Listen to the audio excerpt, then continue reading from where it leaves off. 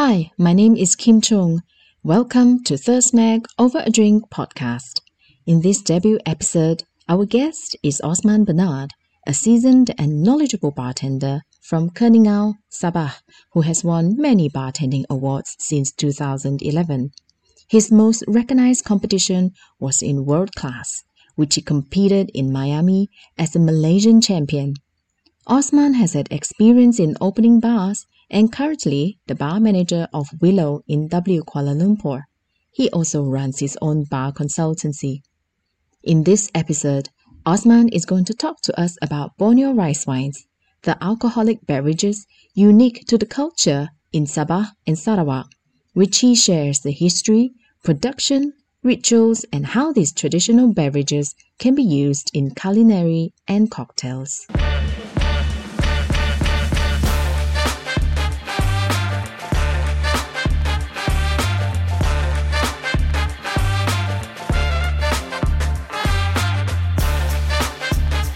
Hi Osman, thank you for coming onto the show and be our very first guest at Over a Drink. I understand that you have been studying a lot into beverages. You have such an interest in reading all this information up. Where do you get your resources from? I actually learned from YouTube. That is my first knowledge that I get from. Besides that, I buy a lot of books of bartendings, especially all the legendary bartending gurus around the world, such as Del de Groove, all these popular names in the industry, like what we know today. Those are the best books to start learning bartending from. But you have gone further into studying more about history and culture of beverages in Asia, especially in Southeast Asia. I remember talking to you in Iki that you were telling me and showing me a book about fermentation. And we started talking about tuak. And ever since then, I wanted to talk to you about tuak because it is an information that is not widely spoken about. And when I researched on YouTube, I only saw videos that were spoken in local language that it was hard for me to understand. And I was hoping that you could help me break down what it is all about and also to our audience. So I want to ask you, from my understanding about Borneo rice wine, obviously it's wine made from rice in the household of Borneo, which include, of course, Sabah, Sarawak, and part of Indonesia. And tuak is a more common known term used for this rice wine, to me at least. But there are different terms, you told me, for these rice wines based on their methods and the alcohol content. Correct. So can you help me break down how many types of rice wines are there in Borneo? Actually, we have plenty. But for now, what is recorded, as far as I know, is maybe 10 about the rice wine being made from. But whatever it's been recorded so far that I know is 7. Can you tell me about them? What are these 7 types of rice wines? The mother of rice wine, especially for the Austronesians, the Borneo peoples, basically. I don't want to go to the further Filipinos and also Taiwanese. So let's focus on Borneo. The rice wine, the mother of what we call the general known terms of rice wine is, some people call it tapoy in part of Philippines. In Indonesia, they call it tape, also called tapai in Malay language. So basically tapai, right? It's fermented rice, which is they cook the rice and also they mix together with yeast and then ferment it. That's it. There is no added sugar. There is no added water. So whenever they want to drink it, then only they strain, bottle it, and then can drink. It sounds like it's generally just 3 ingredients, right? You have the water, you have the rice, you have the yeast. Further explanation about tapai. All right. So to drink tapai, right, after you ferment for 1 month, then only we add water to mix together with the pure liquid from the fermentations, and then only we drink it. But the way we drink it is in the jar together with a bamboo straw. So that is the old school way of drinking rice wine in Borneo. Before they have evolutions, which is lihing and tuak. So you add water to dilute the alcohol content, or was it that because the mixture was already very concentrated? Yes, the mixture is already concentrated and it's very strong on flavors. And also people tend to drink rice wine in Borneo more than a gallon. per person, yeah, Every time? every time. So we drink rice wine like a beer because we already diluted with water. So the percentage alcohol going turn down to 5% or 10%. I just want to visualize this, right? You say that the tapai is fermented in a jar. So In a jar. Is it in liquid form before you add water into it? Or is it No, a bush? It's a bush together with a little bit of liquid. Ah. So to get the alcohol, you have to pour water in to mix, leave it for a couple of minutes, then only you can drink it. What is the alcohol content then after you have added water? The ABV, you mean? Maybe what, 5 to 10%. Okay, then how about before you add it? Before you add it, about 20. But you don't really measure it, right? We don't really measure. We just by taste. How much you can consume. That's how the culture is. Okay.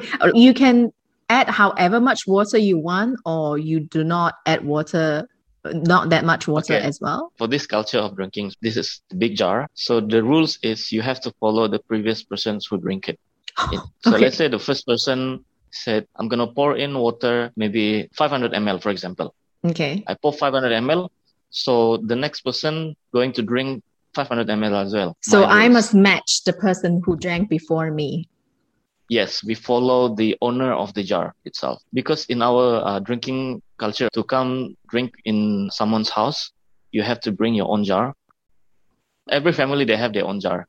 So they bring their own jar and then we drink it together. But again, the rules, you have to follow the owner of the jar. So let's say the owner of the jar set the rules of this, then you have to follow the rules of this to drink. How can you tell whose jar it is? We're putting name on the jar. You put name on the jar? Yeah. Is there any occasion that you drink tapai or any rice wine? The biggest one is Kaamatan, where the harvest festival is. It's held on the 1st of May until 31st of May. Mm-hmm. During a month period, you can drink as much as you want. It depends on who's going to host harvest festival. Let's say drinking daily. People always tend to drink every weekend. So let's say this week we drink at his house. Maybe next one you're going to drink at my house, something like that. What kind of rice is used in tapai? We use brown rice because brown rice is not going to break apart when you ferment it. It's not like white rice. They're going to break apart and then eventually become a mash. And also flavor-wise, brown rice is more flavorful compared with white rice. If I don't drink it within the month or after a month, can I prolong the fermentation process? Is this going to make it more potent? Yes. So the maximum you can ferment is a year. More than that, it's undrinkable. The alcohol content is still there. Mm. It's just because you ferment together with the rice, you don't strain it. So the rice itself, it becomes a living bacteria inside the wine. So you tend to get to the toilet so many times. But no one ferment more than a year. We ferment 1 month or 3 months, Mm-hmm. and then we strain it and we age it. You told me that after tapai, there are other categories as well. So what's next up from tapai? So the tapai is the old school way of drinking. The evolutions of it is what we call lihing and also tuak. Okay. But this is 2 different terms and 2 different techniques. Okay. And also 2 different ingredients to make. Let's start with lihing then. Lihing is the Sabah way of making it. That is where you are from. So lihing, you have to ferment it at least 3 months because you need to break down the rice to become liquid and also to get the pure liquid more than tapai. So after 3 months, you strain, you bottle it, you age it for a couple of days or months or a year, and you can drink it after that. Go to tuak. Tuak only takes about 2 weeks because they consist of water, rice, sugar, and yeast. To make the fermentation faster, they added sugar. And also because they want to boost up the alcohol faster compared with lihing. Lihing to produce alcohol, it takes time. Tuak only takes 2 weeks. The same process. It's just different ingredients. When you say different ingredients, is tuak has added sugar and lihing does not?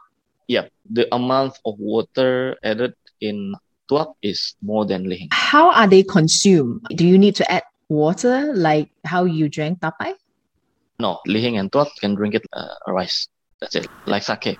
Because there are differences in terms of the time of brewing, does it make any difference in terms of flavor, on taste, or even quality?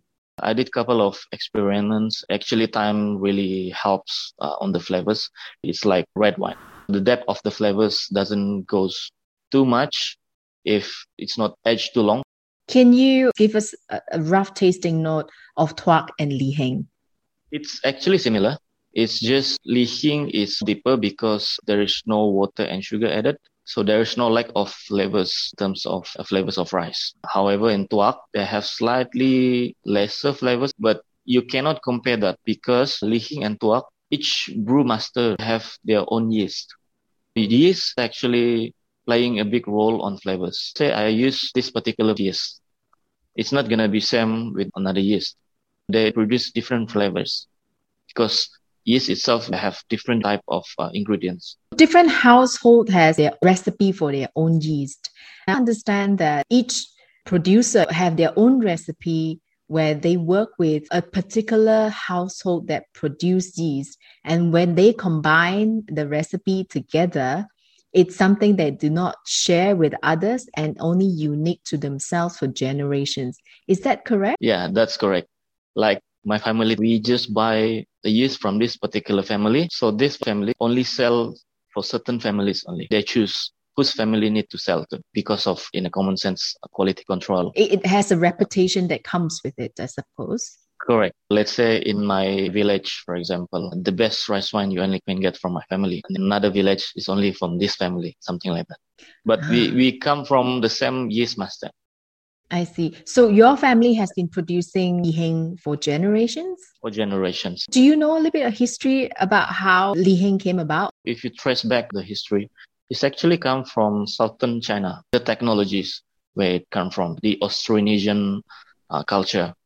Because if you check back on the history of Borneo, there is a couple of migrations from Philippines and also from Vietnam, southern China as well, come to Borneo and get married with all these natives. Also, the rice cultivations technology actually come from the southern China as well. I think that cultures of rice wine come from there. Are there many different types of rice cultivation in Borneo?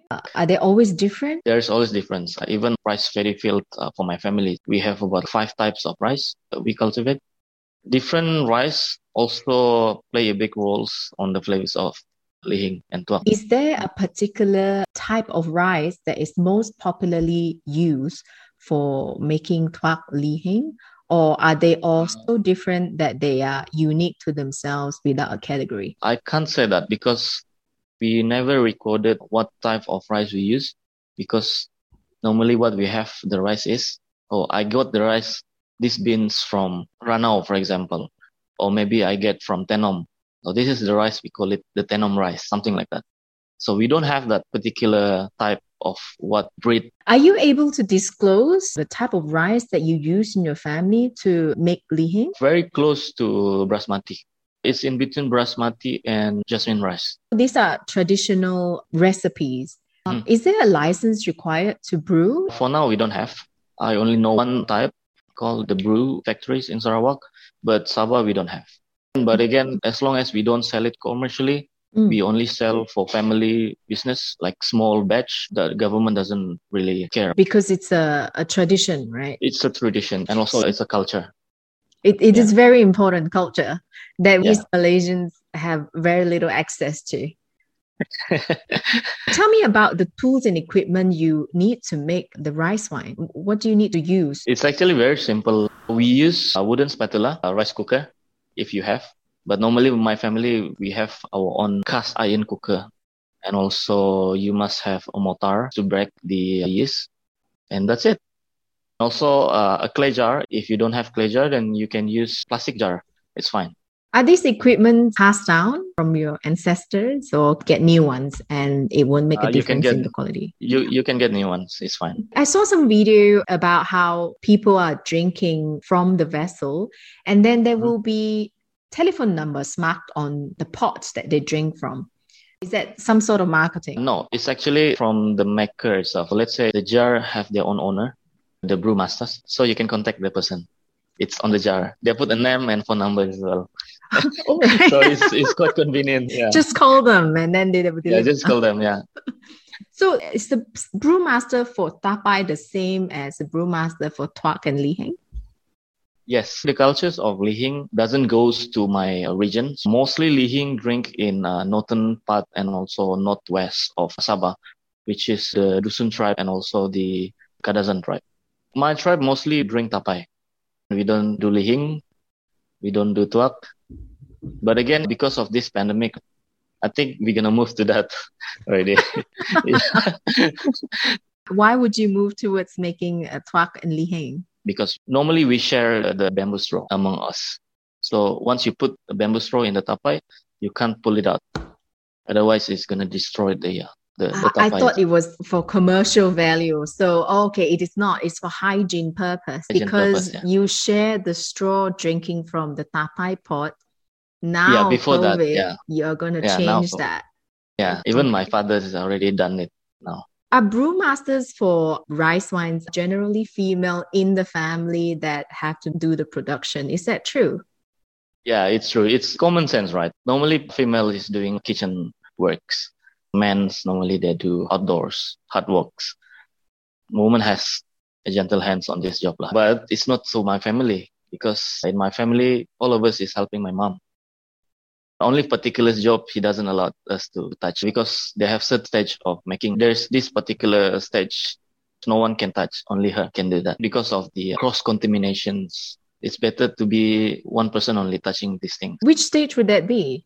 To apply yeast into a rice and also to mix. I also heard that it is taboo for women at a certain time of the month that they are not allowed to touch the brew so that it will not affect the quality of the end result. Is that right? Yes. During a woman's period, the woman cannot touch it at all. I think because of hygiene also. Yeah.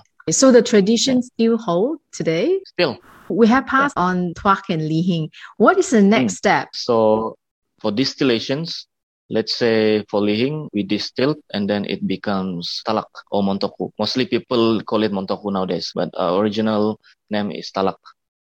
Alcohol by volume is 30 to 50%. Same goes to tuak.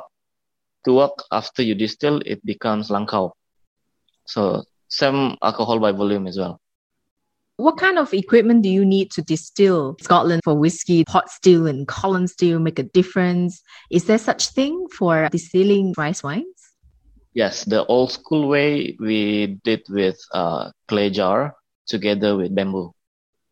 We covered everything with clay to trap the steam and also using bamboo as your coil and also your pipe. But nowadays, I believe there's plenty of stainless steel drum we use now.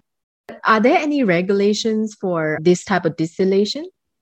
No, the government haven't come out with regulation yet because mostly they don't really sell it commercially. It's only just for families and India village itself. So it doesn't go commercial. Self-consumption mostly. That's amazing. Well, just now you were telling us about aging and I want to go back to it. Yeah. So aging is applied to Lihing and Tuak and also distilled alcohol? Distilled alcohol, no. We don't do aging. There's no point for us to age it because we don't use a wooden barrel.